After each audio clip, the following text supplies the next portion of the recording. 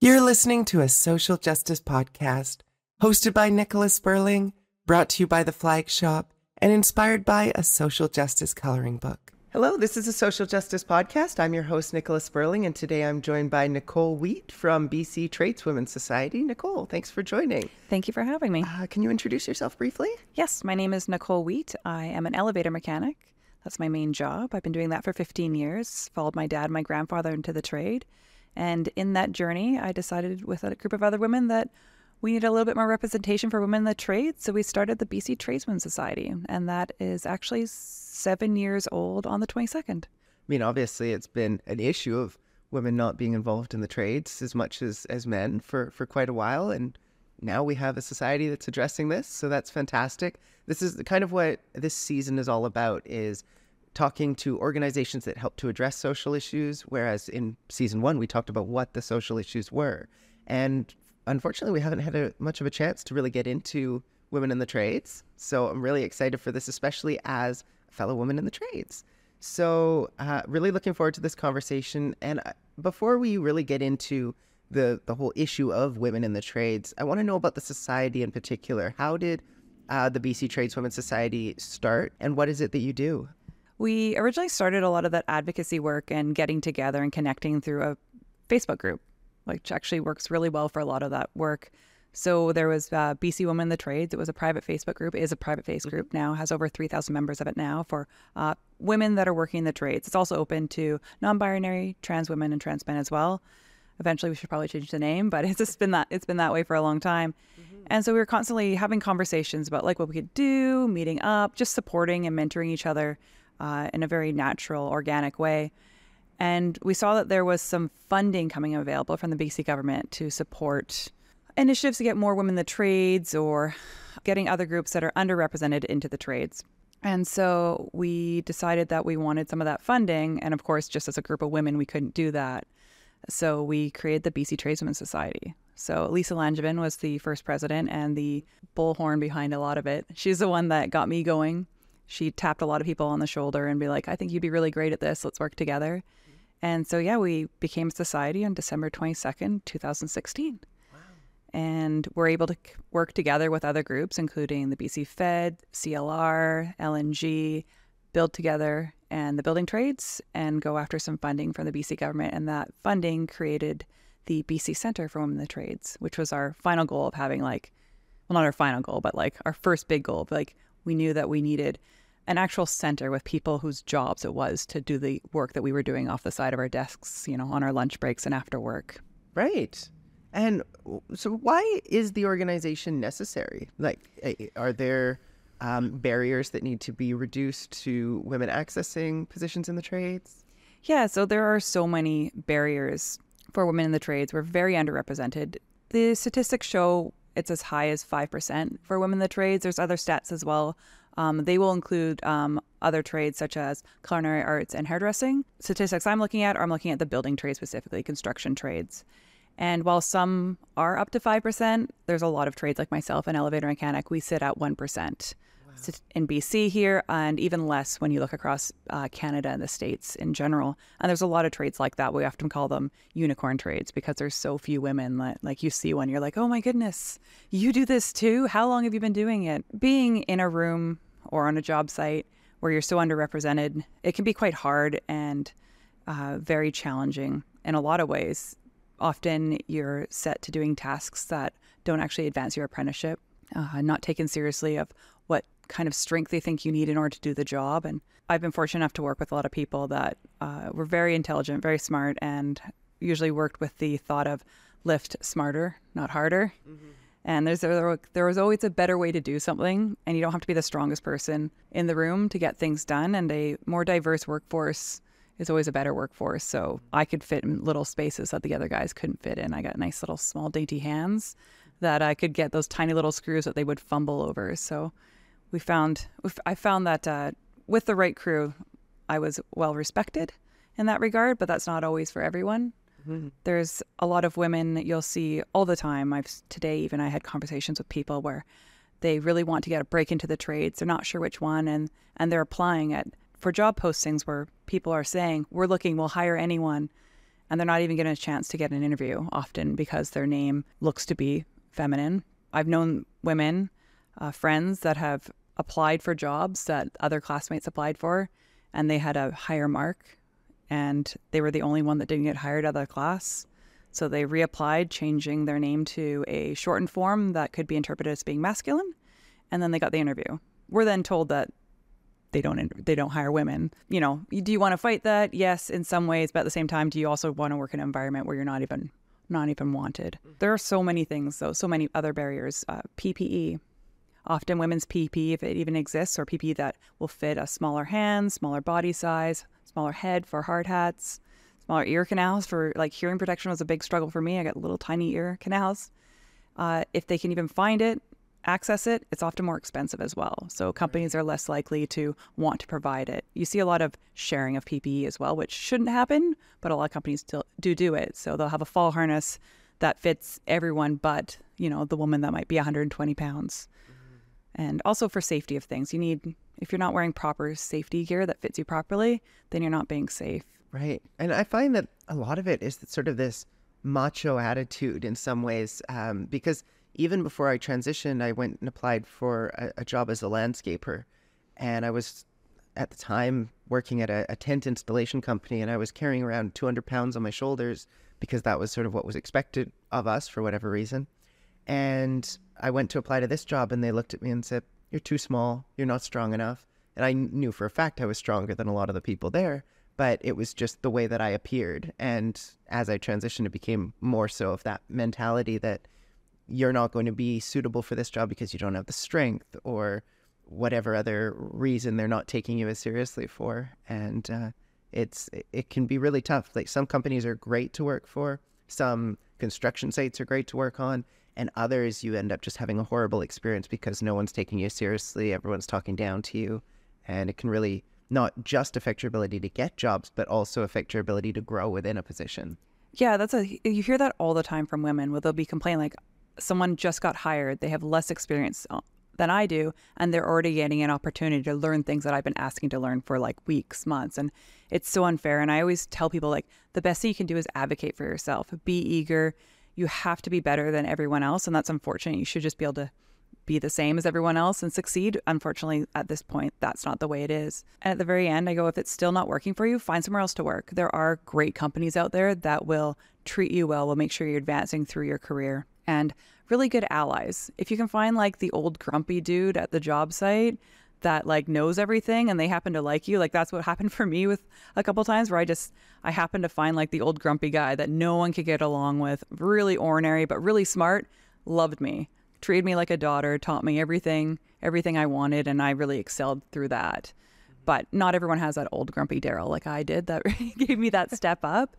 And I always tell people, if you can't find it where you are, move along. Like, don't stay where you're not getting the opportunity, because at the end of the day, you need to pay your bills. You need to get through your apprenticeship. Like, you can't fight every fight, even though it's unfair, and you need to be able to survive. And have you noticed the flip side of that? Because I was recently talking to someone who was doing renovation work in my building where I live, and happened to be a woman in the trade. She owns and runs her own construction company, similarly to what I do, but she was doing it full time. I was doing it part time, and we knew that the other was working in the trades, and so we ended up going out and grabbing dinner together. And she was telling me that she is able to make so much more money as a woman in the trades because she works for herself. And when people are calling up trying to find a general contractor, a lot of women will say, "I don't want some strange man in my house." And because she's a woman and safer in their eyes, they will pay sometimes twice as much to hire her, knowing that they're going to have a better experience. Have you noticed that as well? Yeah, there is a group of women. They're now networking together, and they push each other out there too. They need a plumber. Like, oh, here's a list of other women plumber companies, and I think there's a total niche market for that. Because yeah, if you're at home by yourself, working from home, you don't necessarily want a strange man coming into your home. And we all, many women have experienced, I don't say we all, but many women have experienced feeling ripped off, like a man maybe hasn't taken us seriously, whether we be buying a car or getting maintenance done on our vehicle or have a plumber coming into the house. Like, are they actually being honest with me? And I've caught people being dishonest and trying to pull the wool over my eyes. I'm like, no, I'm actually an elevator mechanic. I know a little bit about the trades, and why don't you try this first? Yeah, I work on my own vehicle, and I've had the same thing. I needed brake pads changed. They tried to charge me $2,000, and I went home and did it myself for $60. I mean, Yeah. it's ridiculous what some people try to get away with because they make these assumptions about women that you don't know what you're talking about if you or when it comes to trades or mechanics. Yeah, there's a company in California that's really interesting, and I built it with my vagina. I think that might be the company name or the tagline. It's a friend of a friend, and she teaches like some basic skills for women so that they can do some basic plumbing, electrical, like carpentry for themselves. So at least they have a bit of an idea, so they can do a little bit of that stuff around the house on their own. And if they do bring someone in, they still, again, they have a little bit of skills. So maybe they'll be less likely to be taken advantage of. I thought it was a great company idea and like just a great resource. If I hadn't entered into the trades, I'd love to do a course like that where just, that basic car, you should be able to change your own oil, change a tire, all those basics, right? It's really good to be able to do that. Yeah, absolutely. And I mean, I've noticed when you talk about that niche of women wanting to invite other women into their homes as opposed to strange men, I've noticed that within queer communities as well, where I'll often get work from other queer people who don't feel comfortable inviting a cishet person into their place. And I'm curious to know what your organization is doing to welcome and accommodate trans and non-binary people as well. So we redid our constitution and bylaws last year to include that we represent women, non-binary, trans men, trans women.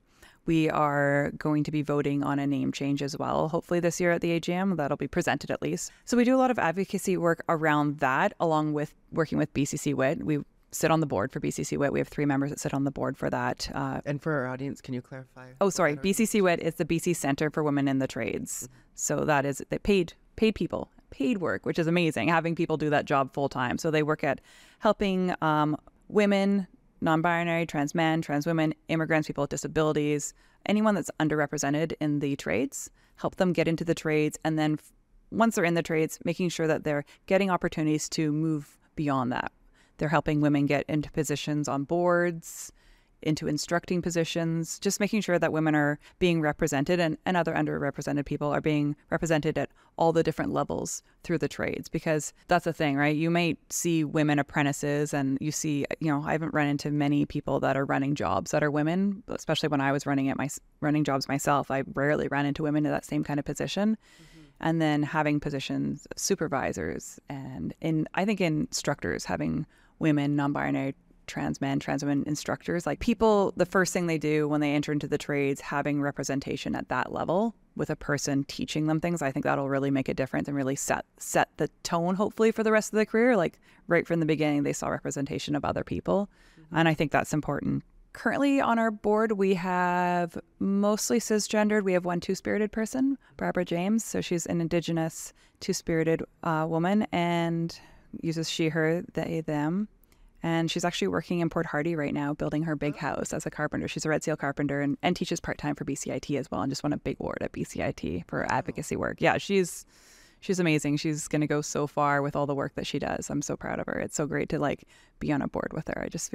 I feel better just for being around her. Amazing to have people like that in our lives, and that those two-spirit perspectives are so important to have. And at the same time, every organization that I'm a part of wants to have that representation on the board, to the point where I'm hearing from two-spirit people saying, can you stop with the requests? There's so many people who want my time. So the fact that you're getting the time from this person who is so well known and doing so much advocacy work is incredible.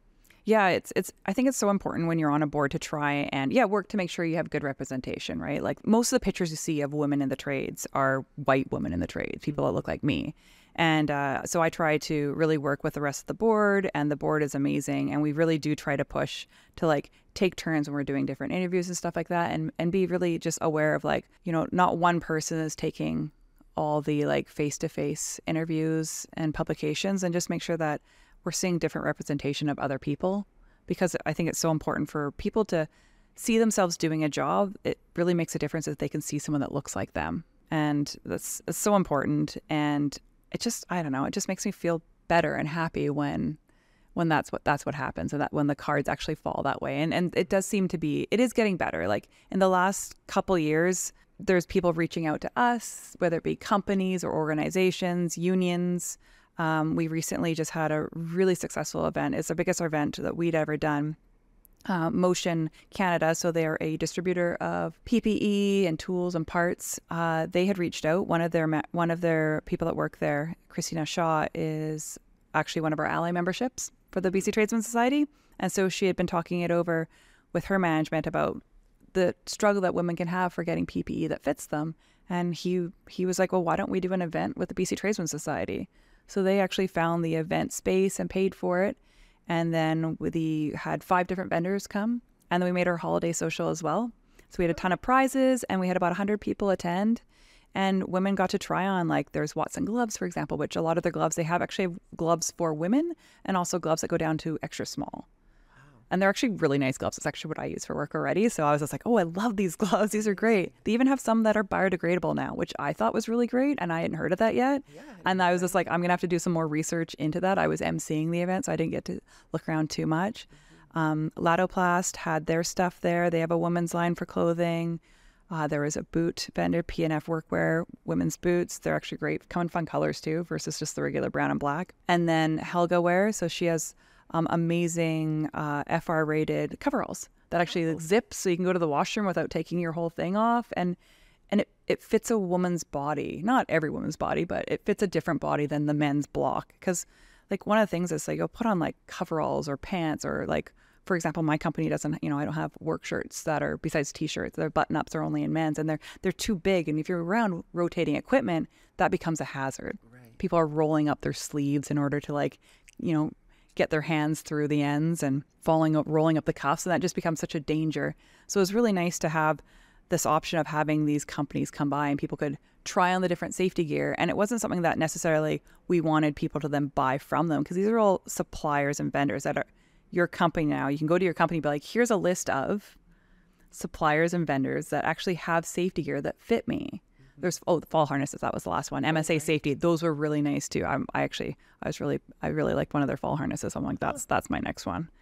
But we are gonna do a report. We're just doing the survey right now, getting the responses back, so that we can kind of do the highlights of like what were the best of each thing. Like people really found really fit well, and something that they would normally struggle to find, so that we can report that back and share that widely across not just our network, but across North America, because they're all worldwide companies for the most part.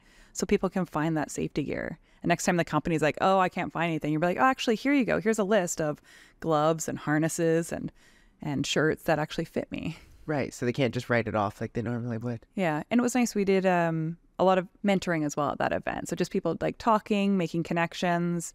We had people from BCIT, University of Fraser Valley, WorkSafe. Lisa Langevin, the original president, was there, so I got to give her a call out.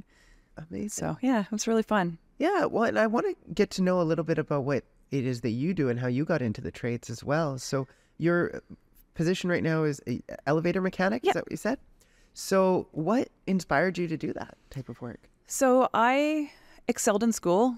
I was like honor roll, academic, and also got along with my dad really well. I was always like, would go for, when he would do maintenance and was on call, I would go with him as a child and stuff like that, and loved playing around in the garage with him when he was fixing things, and did all my own oil changes. But even though I loved all that and had my own tool set, because like at a young age, I was like, Dad, I have to get tools. He's like, well, you have my tools. I'm like, but I'm not going to live at home forever. He was like, fair enough. So like starting at like 15, 16, he'd get me a tool or so every year, every holiday to go to my collection. But I was an academic, so it was just like, obviously I was going to go to university.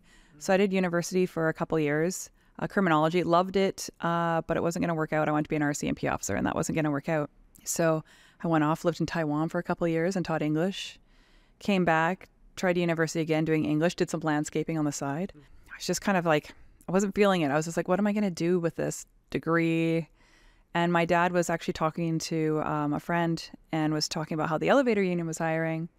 You call this number at this time and they take the first 100 applicants or whatever. And I was like, me? My dad's like, what? And I'm like, I want to do it. My dad's like, yeah, you'd be great at this. My dad, like, I'm so fortunate that my dad raised my sister and I as just like, gender wasn't ever a construct of like what we could and couldn't do. Like, He was like, we were, my sister and I are very different. She's not big on the tools. I am. Like, she's very artistic. She's a great writer.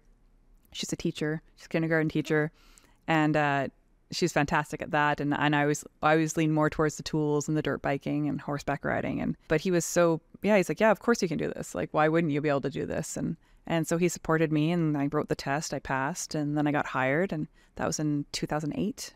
And it just kind of went from there. I started out on the island because that's where I grew up in Nanoose Bay, a tiny little town with just an elementary school, and then worked in Nanaimo and Comox and Courtenay and Port Alberni, and then work slowed down a little bit just before the Olympics in the construction trade.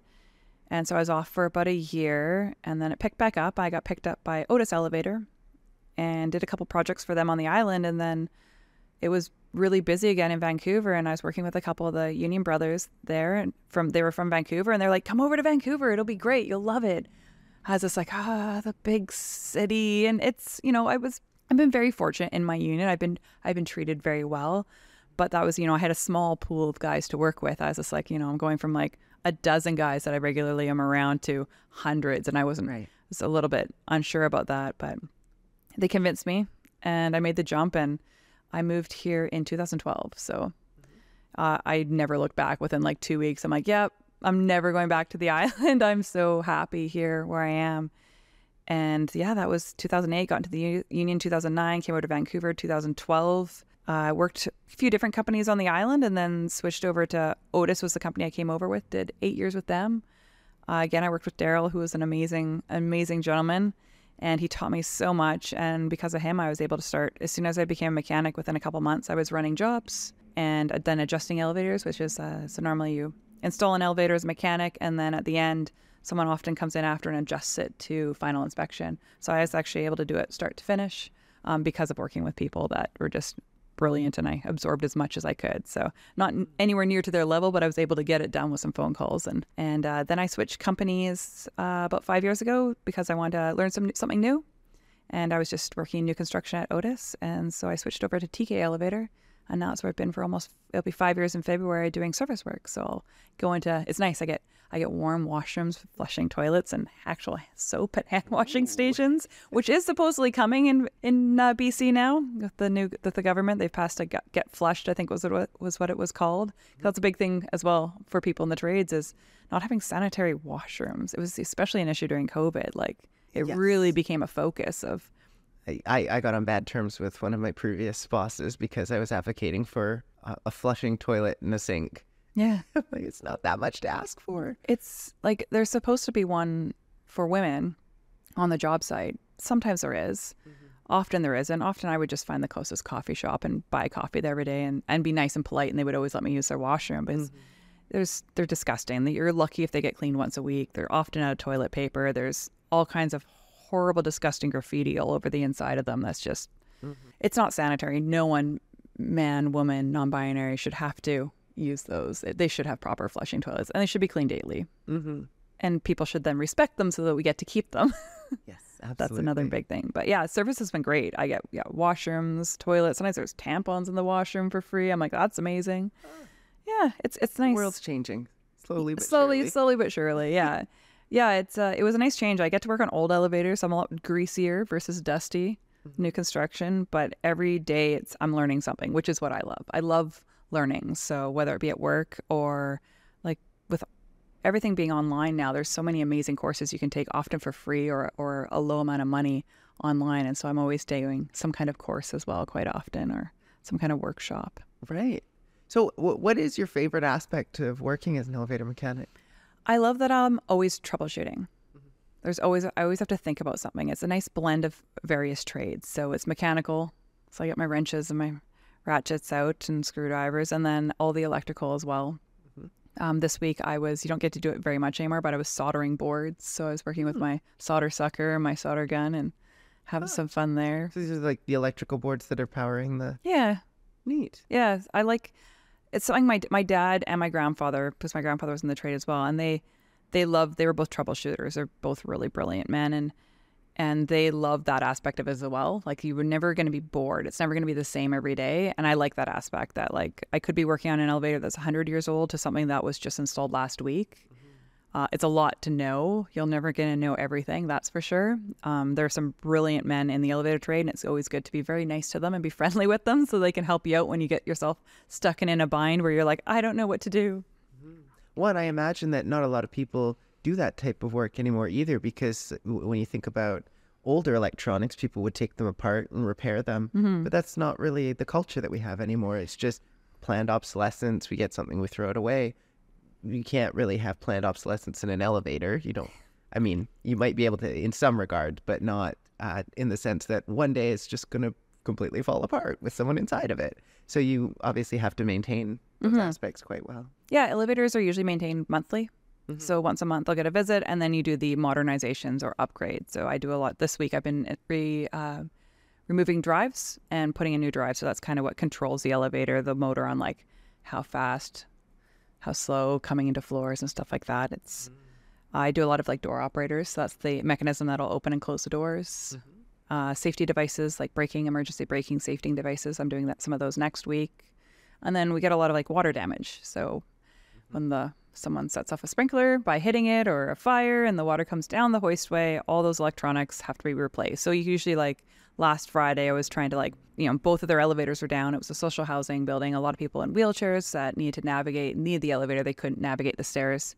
And I think it was 17 stories too. Like that's a lot to navigate. So we were able to get one of them working. So you kind of like, you get to that point where you're just like, there's so many elevators, you're never going to be able to keep all the boards in stock and stuff like that. But you have some stuff in stock. So we were able to like kind of look at what was happening. Okay, what got hit by water? Let's dry everything out and just kind of between the two elevators cobble it together so we could at least get one working for now. And then you kind of go through and you look at what are all the other things that are going to need to be replaced and start ordering them. And so like anything that moves will have to get replaced. If you had to give a general idea of what it's like to be a woman in the trades, what would you tell people? How would you explain that to them? The positives of being a woman in the trade is that you learn the skills to be able to do so many things in your home yourself. You gain the confidence to try things that you never would have tried to do before. I built this cool hanging apparatus that I hang plants off that has a winch that I like lift up and bring down for me to water it, because I have like a skylight and some vaulted ceilings in my condo. I never would have tried that before being in the trades. The hard part is often when you're on a job site or at a company, you have to be so much better than the men that you work around to prove that you deserve to be there. That can be really hard, especially like every time you have a new supervisor, every time you have a new job site, it's almost the same. It's often the same thing where you just have to prove every time that you belong there. They expect the man's an elevator mechanic or a plumber or an electrician or a carpenter. Like they expect when they hire them, when they walk on the job, that they can do the job. As a woman, it feels like you have to prove that you can do the job every time. That can be really hard. And that's a lot of microaggressions where like it might not just be one big thing, but at the end of the day, it can really add up and be really hard, which is where that mentorship and just having people that understand and having someone just to vent to sometimes can really make a difference. Because it can be very isolating, like being the only woman on a job site, which happens so often over the last 15 years for me. It's like you can't hide or blend in. Like, doesn't matter. Like I wore all men's clothing, hard hat. My hair is up in my hard hat. You couldn't see it. I don't wear makeup. And I just couldn't blend in. It didn't matter. So I just always the looks, like everything you're doing, you're always getting watched. Like I would unload the elevator at the telehandler and just knowing that I can see everyone watching me. And it's just, you just have to be on your best behavior. And like that can be a little bit draining as well. I've worked with such amazing people. I was very fortunate, like being in an elevator shaft, hiding most of the time versus having to wander around the job site. So I definitely had that protection. And my union brothers were fantastic in just keeping me safe and kind of scaring away the riffraff. Do you find there's an element of having to just sort of shut up and take it because otherwise you might be out of a job? Yeah, I'm protected quite well because I'm in a union. Like that does give me an extra protection. Not to say that every union's amazing and everyone's situation is the same. For me, the unions definitely protected me. I would have never gotten hired. The non-union elevator company, the largest one here in BC, as far as I know, they've never hired a woman. And it's been said from one of the owners at one point that they wouldn't hire a woman. Wow. And I don't think that I would have gotten the chance, even with these companies, necessarily as a woman with the experience that I had. The union hired me. It's a hiring board, so the company says, I need this many apprentices and you get what you get. And I was one of the people they got. So they didn't really have a choice. And I proved myself. There's a tradesman, I think Lisa said it once, that we'll know we're succeeding as like women in the trades and underrepresented people in the trades when one of us can just be just as bad as one of the bad guys and it doesn't reflect poorly on the rest of us. Because at this point right now, if one woman does poorly or even just isn't excelling in the top 10%, it really can reflect poorly on everyone else, all the other people. And that's just so unfair for that woman as well. That's a lot of extra stress on someone when they're just trying to learn and trying to figure stuff out, that like you have to be great, otherwise it looks bad on all of us. And also that's a form of gatekeeping too. I see there's a lot of gatekeeping sometimes by underrepresented people and women towards others, because they're like, we have to be this good, and if you're not this good, it's going to reflect poorly on all of us. And that's not fair. Everyone should be able to like just exist and do a job and be just as bad as the worst guy on the job site. You know what I mean? Right.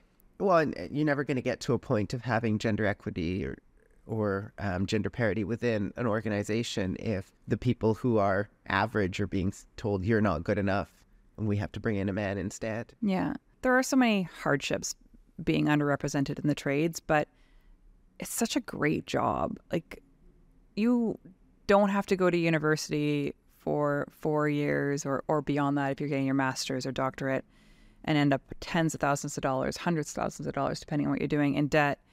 Often you can start out right walking onto a job site, not knowing much yet, and then your apprenticeship. If you're going through a union, sometimes it can be funded, there's bursaries, but even if you're paying the full amount, it's not that much. It's not nearly as much. And you're learning and as you work as well, and you're getting paid well. There's such great paying jobs out there in the trades, and a lot of good ones with pensions and benefits. And everyone deserves those options. There's quite a few people in the trades where there's just one parent working as well, and everyone deserves that. I've had women been told before that they're taking away a man's job and an ability for him to feed his family, and like, women deserve to feed their family too. Right.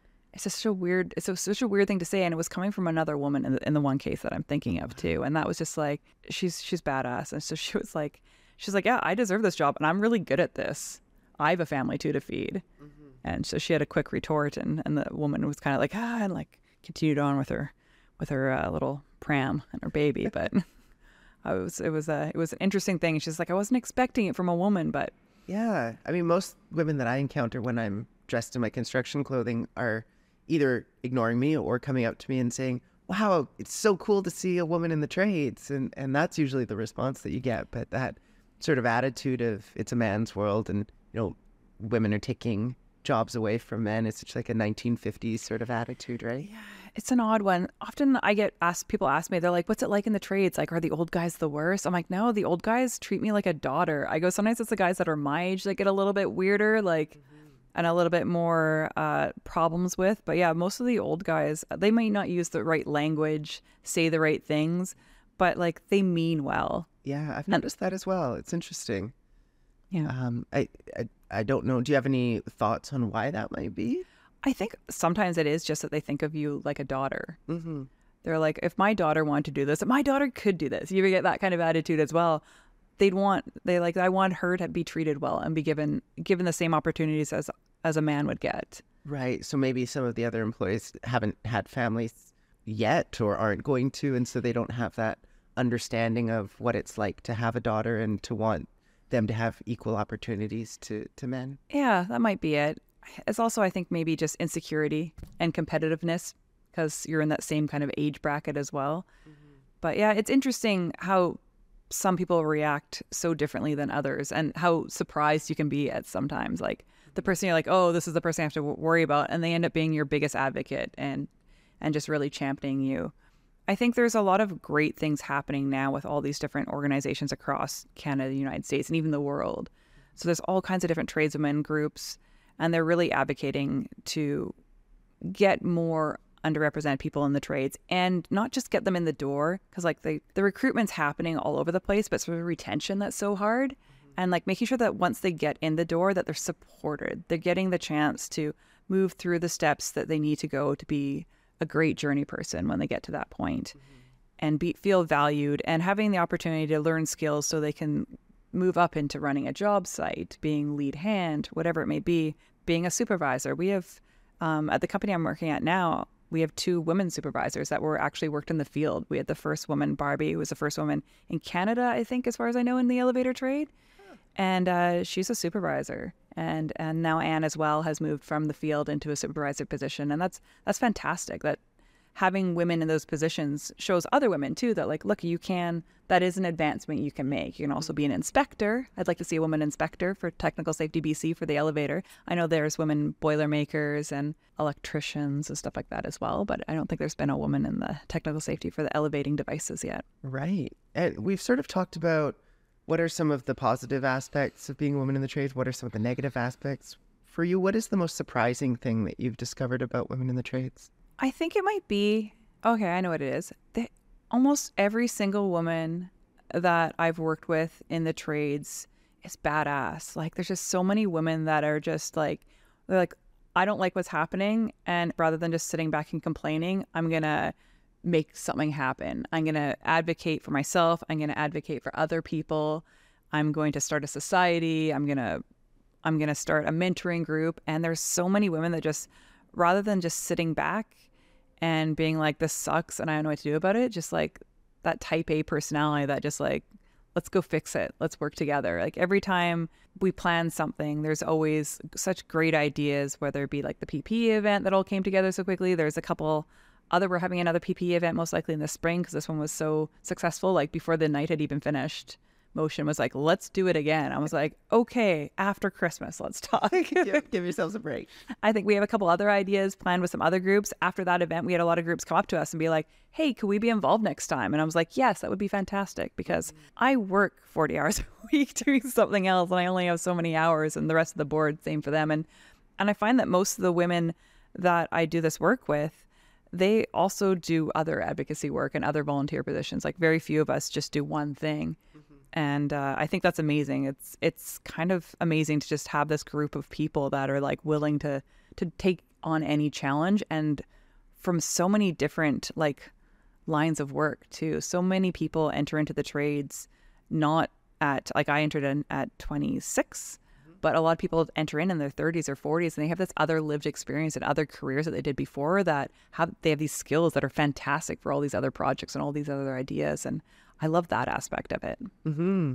Yeah, I mean, reflecting on my experience of interacting with women in the trades, everyone is a badass. You're right. And it probably is symptomatic of a problem as well, right? Where you kind of have to be a badass to make it in the industry because of all the barriers that are put in place. But also really cool that these are people that are championing that cause, whether it's intentional or not, right? Sometimes advocacy work is just doing your job when you're in a minority in that position. Yeah, for sure. I do love that it is so positive. And our social media group that everything kind of spurned out of, they do a really good job. It's not perfect, but it's generally quite positive. I'm part of other social media groups for women in the trades and underrepresented people in the trades, and they can be a lot more negative. In BC, having the fact that 2 out of the 3 admins are queer, I think that also makes a difference. That really sets the tone as well. We are welcoming to non-binary, trans women, trans men, and anyone that says anything differently will be quickly removed from the group. Mm-hmm. And I think we've created that safe place. It can always be safer and better, but I think that positive in that framework has been really nice here locally, which, I don't always see. I have one of my friends, Fiona, she's in the elevator trade and is a trans woman and is like a co-chair for Otis Pride, which is amazing. She's still an apprentice and she's already like doing all this amazing work. She's in Seattle. And she's really noticed, like, there's a couple of the groups and she's like, they're just, it's hard. It's not nearly the same as some of the smaller groups or some of the more regional groups. Once you open them up to a more diverse population, even though it's mostly women, it's still quite diverse when you're looking across the world or North America. Mm-hmm. And creating those safe places, I think, is so important. When it comes to the underrepresentation of women in various industries, I know that there are some trades where that's not the case, but In most trades, there's an underrepresentation of women. So how do you think that that gets addressed, and why do you think that that is still an issue for us now? I think it's a whole lot of things. There's not really one thing. It can be instructors that are not teaching women or telling them this is going to be too hard for that's going to be too hard for you, which at the very beginning of your career, to have your instructor not be welcoming and not give you the chance to succeed can be such a blow that stops people finding that they're not getting the chance to progress to their apprenticeship, getting the same treatment as other apprentices are. There's the amount of harassment it's better than it was, but it's blatant. It's all over the place. And the things that happen still weekly, even here in BC, is tragic. It's hiring practices. There was just a posting like 2 weeks ago from a company in Coquitlam that said it was a laborer position. It said men only. Like in BC, in the Lower Mainland, in 2023, like My home city. you're not allowed to do that. It's illegal. And they were called out. You can't do anything unless someone applies for the job, doesn't get it, and then starts a case. Just by doing the posting, you can't do anything. Things like that. And they're not usually going to be upfront about it either. Like No. every time I've had an employer discriminate against me and not hire me, and I know it's because I'm trans, every time it's happened, they've never framed it that way. They've never said, we're not going to hire you because you're trans. It's your personality doesn't fit with our company culture. Right? There's buzzwords that you'll hear from any organization because they don't want to find themselves in a human rights case, but they also don't want to just be diverse in their hiring practices. Yeah, it's also, there's so many things. You're right, exactly that. It's not usually as blatant as men only. That one was pretty blatant. We were like, what? You said the quiet words out loud in writing. But it's so often people, like I was talking about earlier, about changing your name to a more masculine shortened form or an initial. And that also happens for immigrants too, or not even immigrants. They could be like fourth generation Canadians, but their last name is something that isn't Smith. And therefore, they're less likely to get hired. Their university or their technical school is not from Canada. Again, so they're discriminated in that. There's so many ways that people get discriminated against. Like you talking about the stature earlier, like, oh, you're smaller, you're not gonna be able to lift. Like, give me a chance to lift stuff. Like the elevator industry, like our rails are hundreds of pounds. Lift smarter, there's tools for that, right? I can do a lot of work with a two-wheel dolly. Yeah, I mean, that one always confused me too, because I guess people have in their minds that you need to look like a bodybuilder to be strong. And in reality, those muscles are typically for show. It's usually the people who, they might look like they're muscular or fit, but they have strong muscle, because you don't want all that bulk getting in the way when you're trying to do various trades jobs, or maybe you're a rock climber or a cross-country skier or something. Like, you have to make sure that that muscle is doing everything that it can for you without being too bulky. Yeah, for sure. Also, it's the height. I get the height. I've gotten the height a lot because I'm only 5'6", like 5'7" with my boots on. But yeah, I'm always that 1 inch too short, I swear, every time. I actually did get asked by a plumber this week if I was a rugby player. So I'm guessing I'm looking a little bit stronger than I used to be, because that's kind of how construction clothes fit, too, yeah, right, for women. I was like, no rugby. I used to play soccer a lot, though. Oh. He was a nice gentleman, but it was funny. It made me laugh. There's all different kinds of things that I think it just adds up to a lot of things. Not having the proper PPE and work clothes, that's just so rude. Like, you can't even outfit someone in the gear that's going to keep them safe and make them presentable at their job as well. Such a minor expense for a company compared to the cost of hiring someone and paying their EI and wages and everything else. Yeah, and I bring up to people all the time when they talk about like strength in the trades, like as you and I were talking. I go, I don't want someone moving 700 pounds. They're going to blow out their shoulder and then they're hurt. And WCB says something like 40 pounds is the maximum, like too. 50 or 70 or something like that. Like, I think also like the hiring process, that's one of the biggest things too for general recruitment, is make sure that's fair. Like, everyone's getting a chance to apply and get to the interview. And that's one of the biggest things. Like, who's doing the hiring? Are they the kind of people that should be doing the hiring? Do they know general like requirements of BC law and labor law and anti-discrimination? Like, that I think is a big barrier where people don't even get a chance to prove themselves. And then once they get in there, yeah, it's the PPE, it's harassment of other people, not getting a chance to excel and move through their apprenticeship, not getting paid the same. I hear that one a lot, where someone will get hired on, they have less experience, they're just new at the company, less schooling, and they're getting paid like $2-3 more than someone that's been working at the company for 4 years. The only difference is one's a man and one's a woman. Like that's bullshit. Like, that just shouldn't happen. And that's, people hear that and they just don't feel valued at all. And sometimes they move on to a different company and find a great company. And sometimes that just might be the last thing. And they're like, I'm done. I'm moving on, and I'm leaving the trades. And I've seen a lot of amazing people leave the trades that if they had been given just a fair chance, they would have excelled and been amazing, because they were so good and they had the talent and they had that attention to detail and they could totally do the work. They just weren't given the opportunity, and it was just too many in your face moments over and over again that they just didn't want to do it anymore. They gave up. Yeah, I think that's totally understandable. There were so many moments when I wanted to give up jobs in the trades because of that exact situation, where my coworkers have less experience than I do. They're getting paid more than I am. They're getting raises. I'm not getting raises. And you just get really frustrated and either stick it out with the company for far too long and end up being pushed out, or you leave of your own accord and find another company. But either way, you're probably not staying with that company for very long if they're treating you that way. Yeah, for sure. I'm also a crier when I get really angry and frustrated, which I hate. Because I was like, my anger comes through my tears. And like, where I'll get so frustrated at treatment, whether it be, I've had some really bad GCs, general contractors, over the years, where they're like, what are she doing here?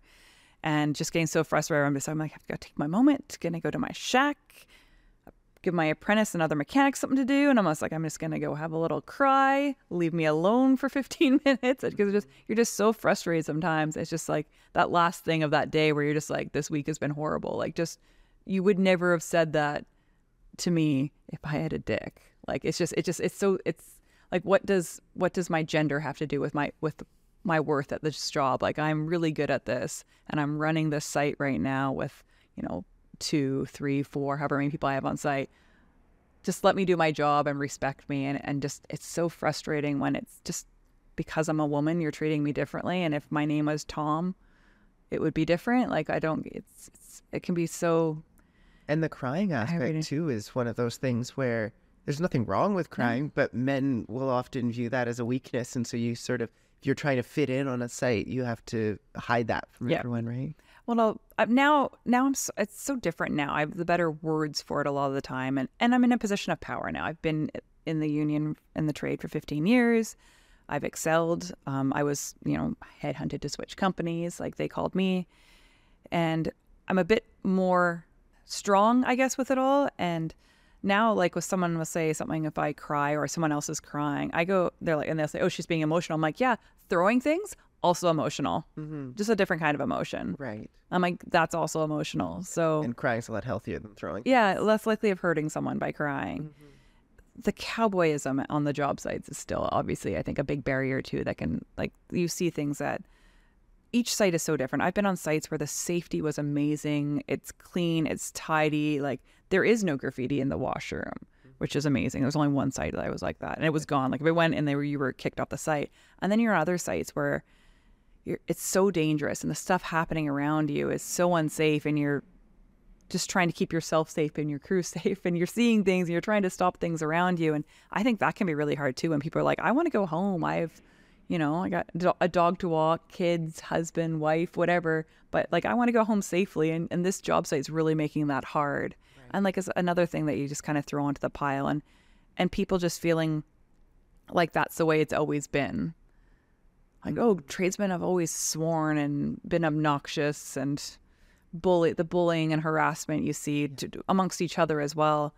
And as if it's an excuse. As if it's an excuse, or like everyone's norm. Like, grew up with 2 tradespeople, and my dad never swears, very polite, well-spoken, reads his newspaper every day and does this crossword, please and thank you.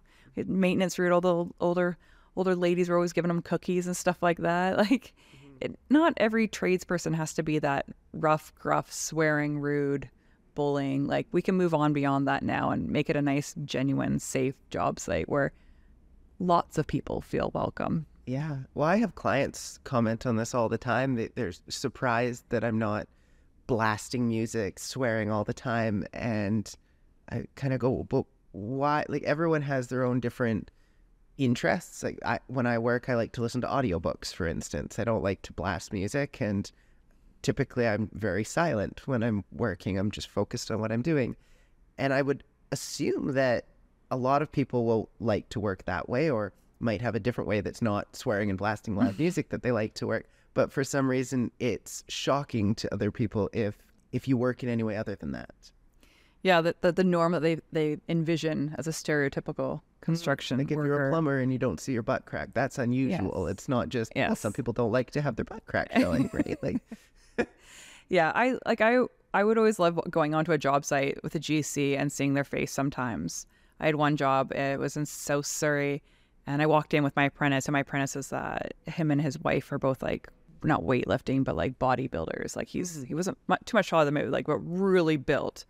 And great guy, awesome apprentice. And we walk into the trailer, and I'm like, I'm here. I see the elevator parts have been delivered.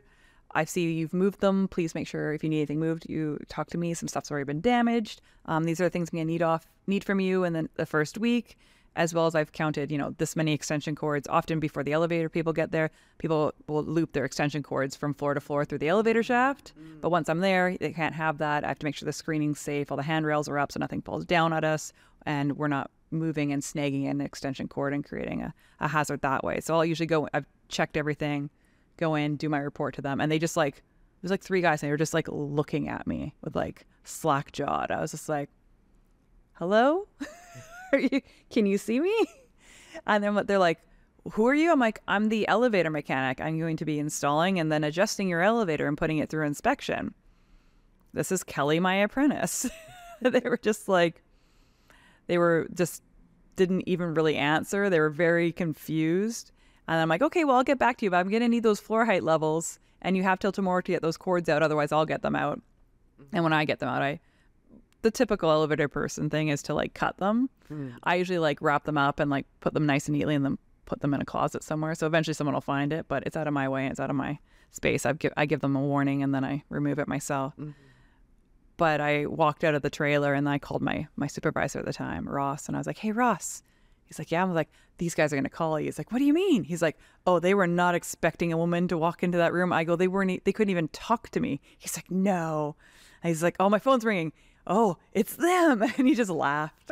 He called me back. He's like, I told them that you're the best one I have and that you're going to be running the site. He goes, they were so surprised. He goes, hopefully they're better. But like, he was a really good supervisor. He's like, check in tomorrow and let me know if it's going to be a problem. I come down there. And they ended up being better. They were not experienced contractors. So I think I really threw them through a loop, being a woman and installing an elevator. But it was an interesting site. Yeah. Wow. People's assumptions. When it comes to trying to encourage women to join the trades, what would you tell someone to entice them into taking up a trades job? So if someone's interested in trades, I often recommend like a trade sampler course. So I think they have them at Camosun, BCIT, and UFV, because they'll get to learn a variety of different trades, usually like electrical, plumbing, sheet metal, a couple other ones, welding. And so I'm not sure, usually it's a couple months, I think the course is.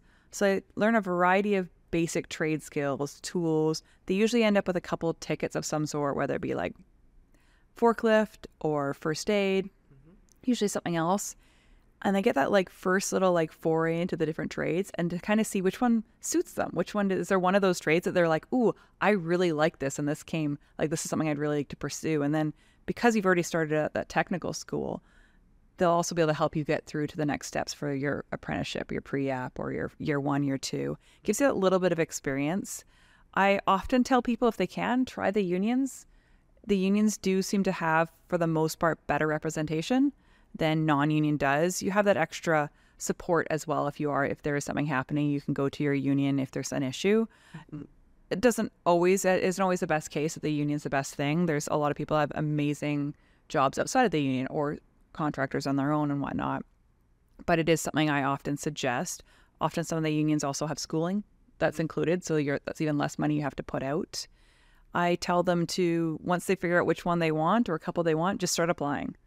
apply at the union, like go through the phone book or the Google the website and just go through all the companies and start applying. Don't wait for them to say that they're hiring, because trades are always hiring. Right. So just keep applying.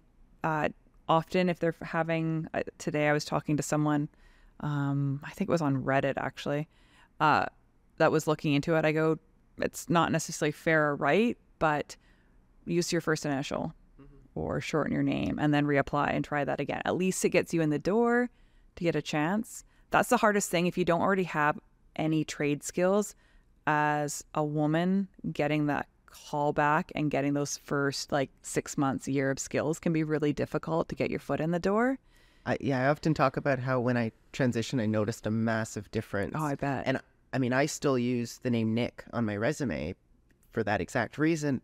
But even then, when someone Googles your name, they might find out that you're a woman, or in my case, a trans woman who is a candidate for the BC Green Party, do things that may not sit well with some construction folks, right?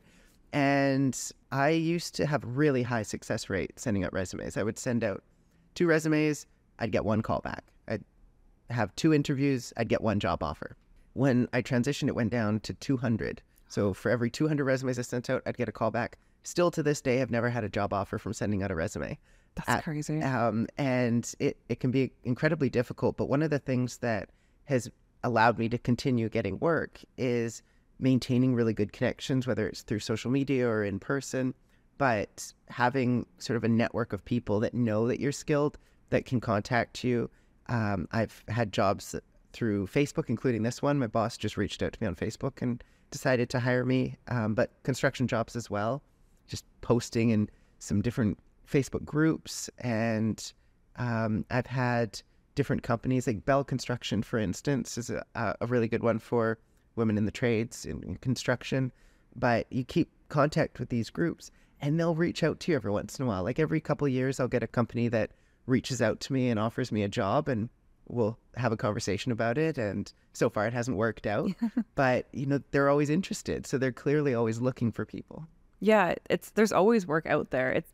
That's the thing. It's very interesting. And I've heard this from other trans women as well, the before and after, whether it be your name being a woman or, like you said, they look you up and they find out you're a trans woman on top of that. The intersectionality of that, right? That's a huge thing that people forget about too. Like having, a person of color and a woman, like that intersectionality on a job site can be even worse, even harder. But it is so hard to break into the trades sometimes. It is really needing to know someone. I get a lot of I'm always hoping that more women will get into my trade. We just had a new one hired and I'm really excited. So as soon as she got hired, I knew her husband's in the trade. So it's a lot of knowing someone to get into the elevator trade. So I wasn't friends with him on Facebook, but I found him.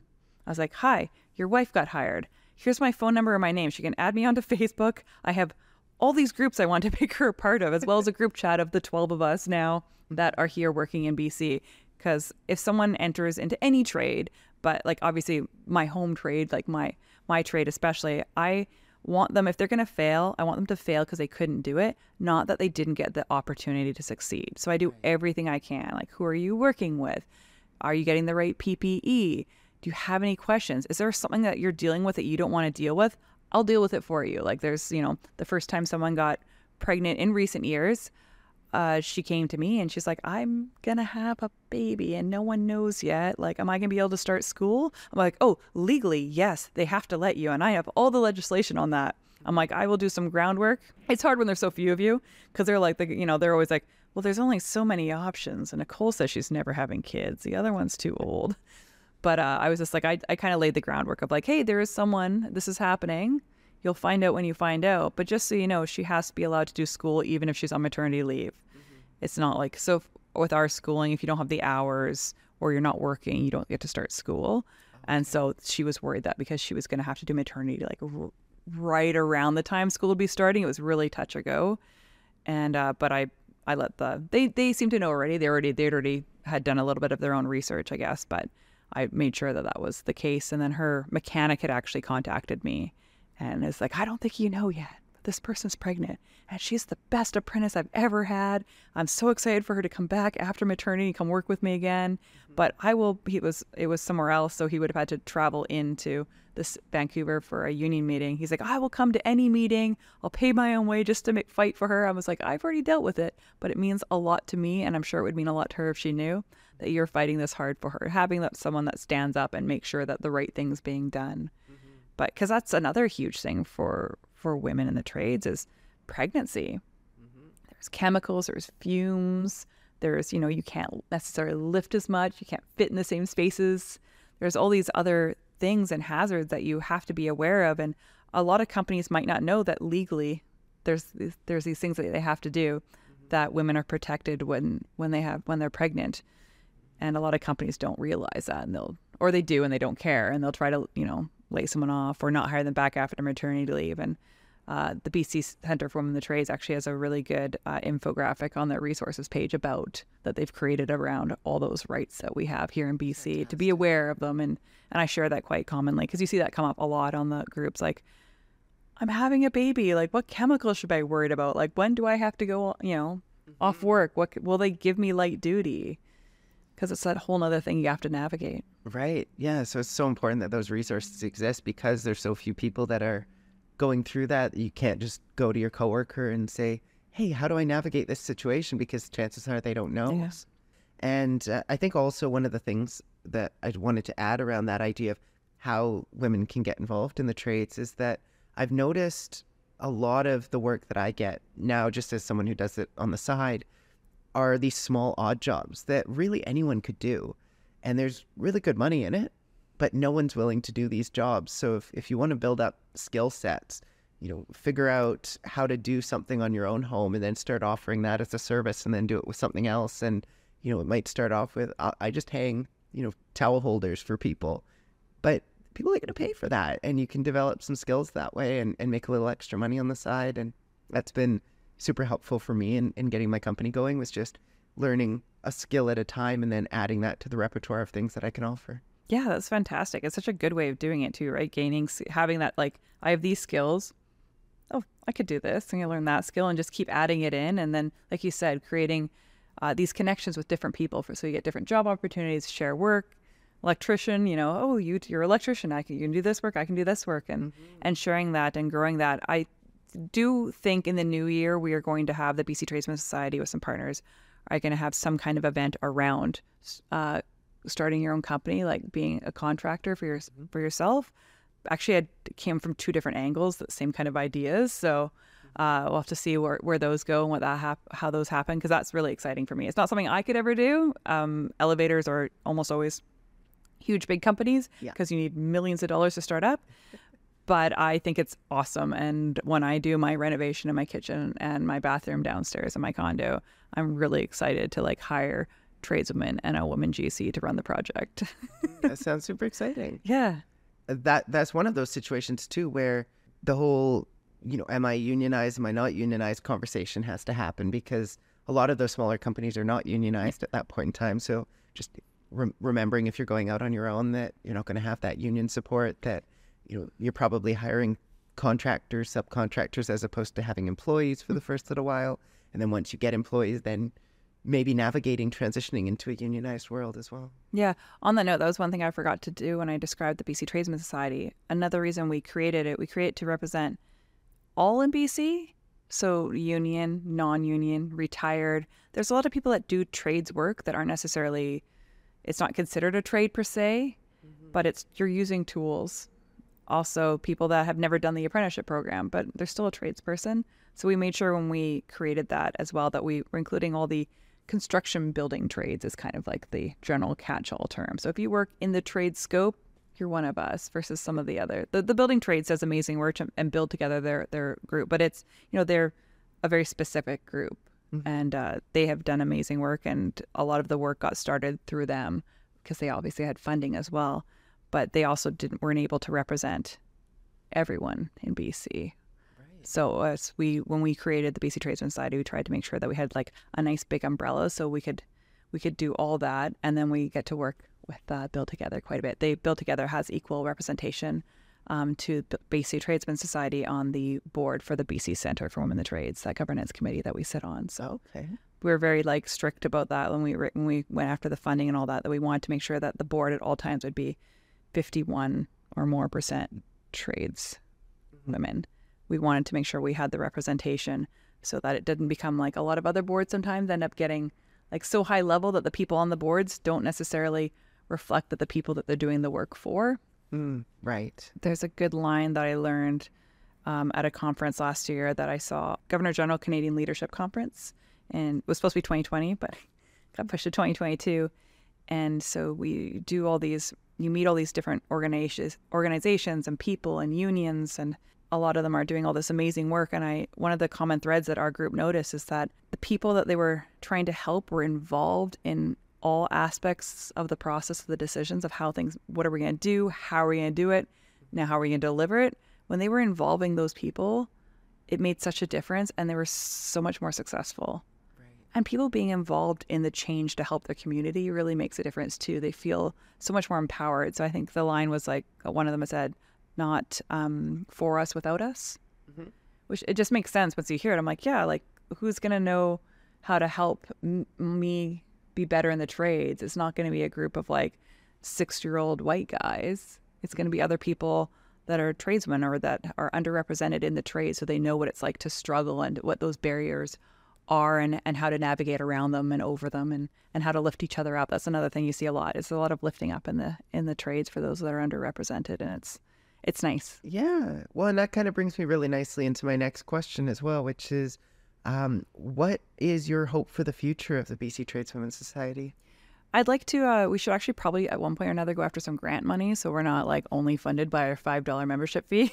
So most of the events that we do, we end up finding partners, and we're able to get funding for specific events. So it'd be nice to go after some grant money and have a little bit more funding to continue doing that kind of grassroots work of doing meetups and small events that are really cater to specific things. Also, because we don't have grant money or having money coming from certain organizations, we don't really owe anyone, which is really nice. So we can kind of do whatever we want in a way. So we can't make that group angry. Not that we try to make anyone angry, but we try to be very honest, and we don't have to really pull the punches per se. Not that we've had to do much punching, but we've had people reach out to us that are at a school and they feel like something was happening at that school that was wrong, and they didn't feel like it was necessarily safe for them to reach out to the HR at the school.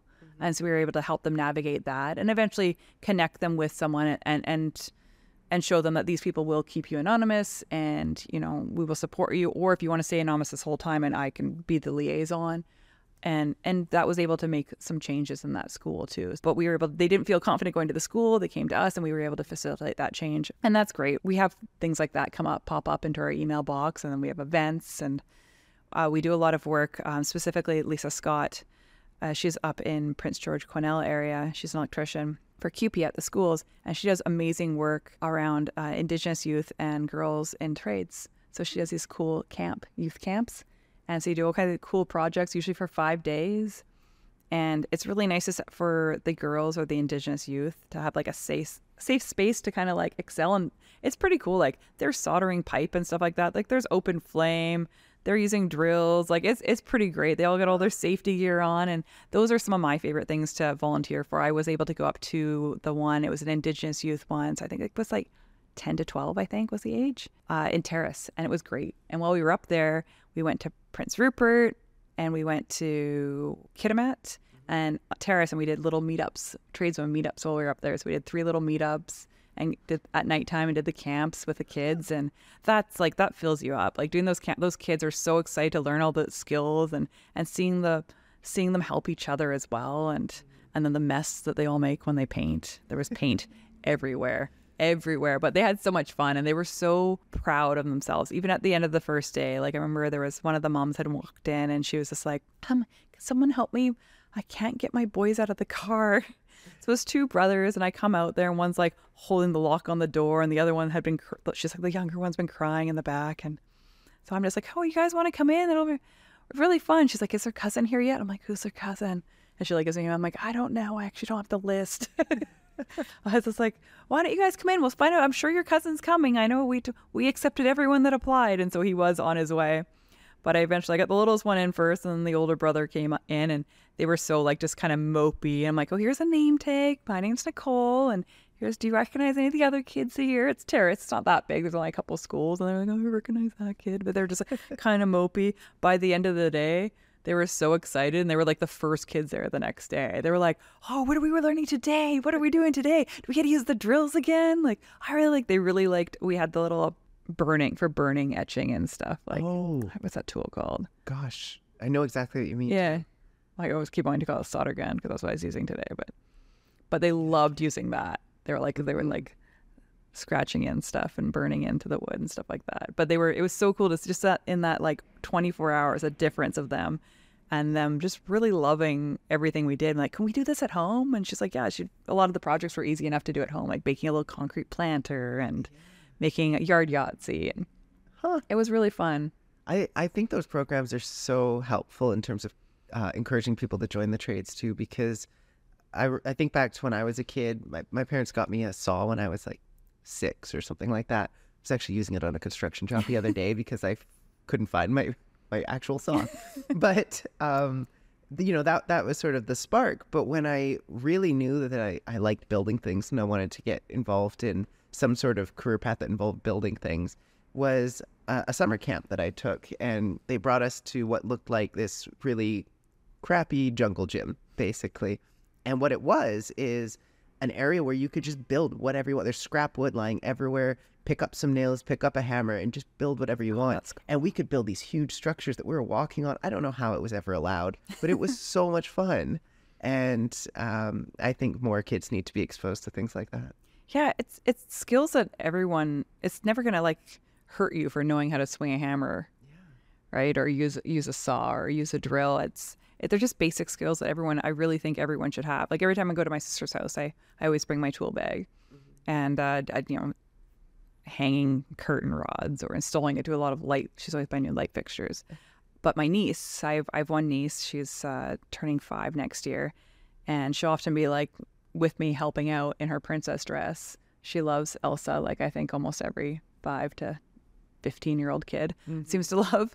And so she'll be there in her princess dress with like my drill or helping, and she's actually really mechanical. She's really good about taking things apart. And so of course, as a tradeswoman auntie, she has all the kids' tools. She's got her little chest there with a little bench, and she's got all these different tools. She has so many. And I was like, I'm so excited. I'm like 4th generation elevator mechanic right here. I'm gonna do everything I can. My sister's like, easy. She'll do whatever she wants. Almost like I'm gonna make her want to do it. My dad too. My dad's like, do you think we're gonna get another one in the family? I'm like, I'm trying, Dad. I'm really trying hard. But like at such a young age, it's the fact that like she wants to play with tools. Like I would have played with more tools at a younger age if I had kids' tools. I would have played with them. I ended up playing with real ones with my dad all the time. Right. I would like the old Black & Decker cordless drill that didn't have a lot of power. He's like, you can use this one. Let's tie back your hair though. Exact same thing. Yeah, I remember like we were laying the subfloor for it. We built a home, or we had a contractor, but my dad did a lot of the work. And I remember we were screwing down the subfloor in the bathrooms before the tile, and I was so proud of myself for helping do the work because that Black & Decker drill that barely did anything, but was safe. Well, funny thing is, my Black & Decker drill didn't come from my parents. I got it as a gift for my parents. Oh, that's right. Because I was super into tools. Neither of my parents were. My mom ended up getting super into construction work as I was getting older, but it's kind of one of those funny households now where my mom and I are the ones interested in tools and construction, and my dad doesn't want anything to do with it. My husband's super handy himself. He's refinished stuff at his house, and it's so funny because I'm just so used to like running jobs and having an apprentice that we're doing anything around the house. I'm like, I'll just be like the one up there. I'm like, pass me this, pass me that. You set the laser over there. And he loves it because he's like, this is great. I just get to hand you stuff and be your apprentice. This is so easy. It's so much better than like doing all the work like I used to have to. I was like, I'm sorry, you could do it if you want. He's like, no, you're doing a great job. I'll keep handing you stuff. Before I ask you my last question, is there anything we haven't talked about when it comes to women in the trades that you really want to bring up at this point? I don't know if there's anything I can think of off the top of my head besides the fact that, like, if you want to try something, try it, whether it be getting into the trades or a university program that's very underrepresented. My stepsister is a computer scientist. Like, that's the degree she went into, and she was one of few. Try not to let that barrier of being underrepresented stop you. Find your mentorship and find people that'll help cheer you on when it's hard. I think that find your family, your chosen family. I think it was hard at the beginning of my career not having that. And once I found it, it just made it so much easier. Just having other people, they don't have to be tradespeople per se, but other people that just understand how some of those days it can be really hard to be underrepresented and have those barriers that just feel like there are just so many of them and they're insurmountable. Once you have that family, I think it's pretty much, you can pretty much do anything, I think. And to build on that too, I think a lot of tasks can seem really daunting at first when you don't know a lot about it. But once you get to learning about how things in the world work, it becomes so simple. I mean, there's obviously complicated aspects to any profession, but like when it comes to my vehicle, for instance, I've never taken any courses in how to be a mechanic. But when something goes wrong and I don't want to spend a ton of money getting someone else to do it, I'll just look up a YouTube video and I'll go, oh, it's just a matter of undoing a few bolts and then redoing a few bolts. That's pretty easy. And when you simplify it into those little tasks, it becomes far more manageable. So whether you're looking at getting into a career in the trades, which is amazing, highly encourage everyone to do that. But whether you're looking into that or you just want to have a few extra skills to use around the house, I think it's really valuable to learn how to work with your hands, how to work with tools. Yeah. Confidence. Yeah. You get that confidence so quickly. It's like, I can do this. And then, like you said, YouTube videos, bolts, I can do that too. I know how to, I have those wrenches already. Right. Yeah. And I mean, the things you can accomplish with a small set of tools, like an adjustable wrench and a hammer and a screwdriver, it's incredible what you can accomplish. Yeah, no, a lot of my tools are actually my grandfather's too, which makes my heart happy every time I use them. I'm like, that's great. It's grandpa's tools, grandpa's wrench. Yeah. Oh, it's nice to have that connection.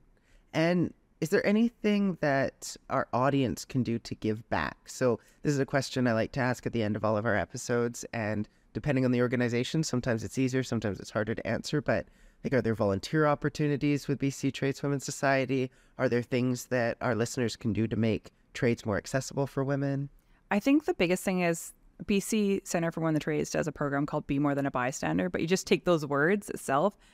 When you see something happening on a job site and someone being treated unfairly, just don't be a bystander. Go up to that person and stand next to them. You know, bullying happens. You don't necessarily have to like yell and scream, but just go up and be a friend and be an ally. That can make such a difference. Make sure that women and other underrepresented peoples on job sites are getting fair treatment. They're being treated safely. If you're in a position of power, make sure they're getting the right PPE. Make sure they're advancing through their career. Check in with them. Hey, do you want to learn something new? I thought I heard you asking that you wanted to learn how to wire up that controller last week. Do you want to come do that? Like, that's the biggest thing, because you can only advocate so much for yourself. And I really found that those people in positions of power were actually able to advocate a lot further and get me a lot farther than I was myself, just because of the position that they were in, where they're more likely to be taken seriously. So be more than a bystander. We see something shitty happening, step in. Mm-hmm. Don't let it happen. Think of like your friends and your family and how you'd want them treated, how you want to be treated, and make sure that you're treating people the way that you want to be treated and they deserve to be treated. Well, what a great way to end the podcast. That's some great advice. Thank you so much for joining me today. Thank you. I'm also someone in the trades, and it's not every episode where I get to interact with the topic from a position of knowledge, and I really appreciate you taking the time. This has been another episode of a social justice podcast. I'm your host, Nicola Spurling. Today I've been joined by Nicole Wiet from BC Tradeswomen Society, and we'll catch you in the next one. You've been listening to a social justice podcast hosted by Nicola Spurling, brought to you by The Flag Shop, and inspired by a social justice coloring book.